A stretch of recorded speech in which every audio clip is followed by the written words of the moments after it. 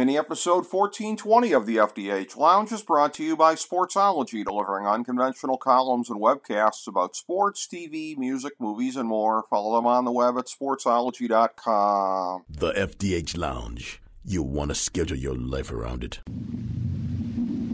A long time ago, on a gloomy, wet Cleveland spring night, two men stand alone amidst the late-night drizzle. Their voices echo across the vacant station parking lot as they debate the merits of the great American radio show that have been missing for far too long. On that night, an idea was born. That idea became the FDH Lounge.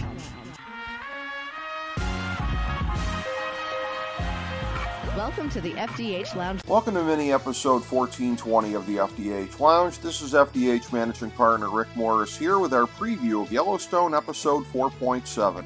Here's our top 5 notes heading into this episode. Number 5. Beth had quite the hilarious Freudian reaction to Summer. Wasn't the Dutton daughter the one inappropriately telling her father that he needed a nut not too long ago? Evidently, that's a direction that works better in theory than in practice for her. On a show that relies on humor to balance out a lot of the darker material, it seems that we can rely on these sassy blondes getting in each other's faces for quite some time to come. Number 4. Has Carter reached a turning point? The way that John managed the chaos on the ranch led the youngster to declare that he finally has a role model. The young man could actually become a strong part of the Yellowstone future if he commits to this realization. Number 3. Casey buys a new home, confirming his departure from Yellowstone. Undoubtedly, John will be trying to get them to come by and stay for a while every chance that he gets, but the long back and forth between Casey's father and wife has been won by the latter. Number 2. What is this bunkhouse gaga building towards? On a show largely built around the Duttons having to deal with external enemies, at least the Civil War in the bunkhouse this season is something different. Walker and Lloyd appear to have surrendered to the inevitability of the feud being over, but that's different than an actual attitude change.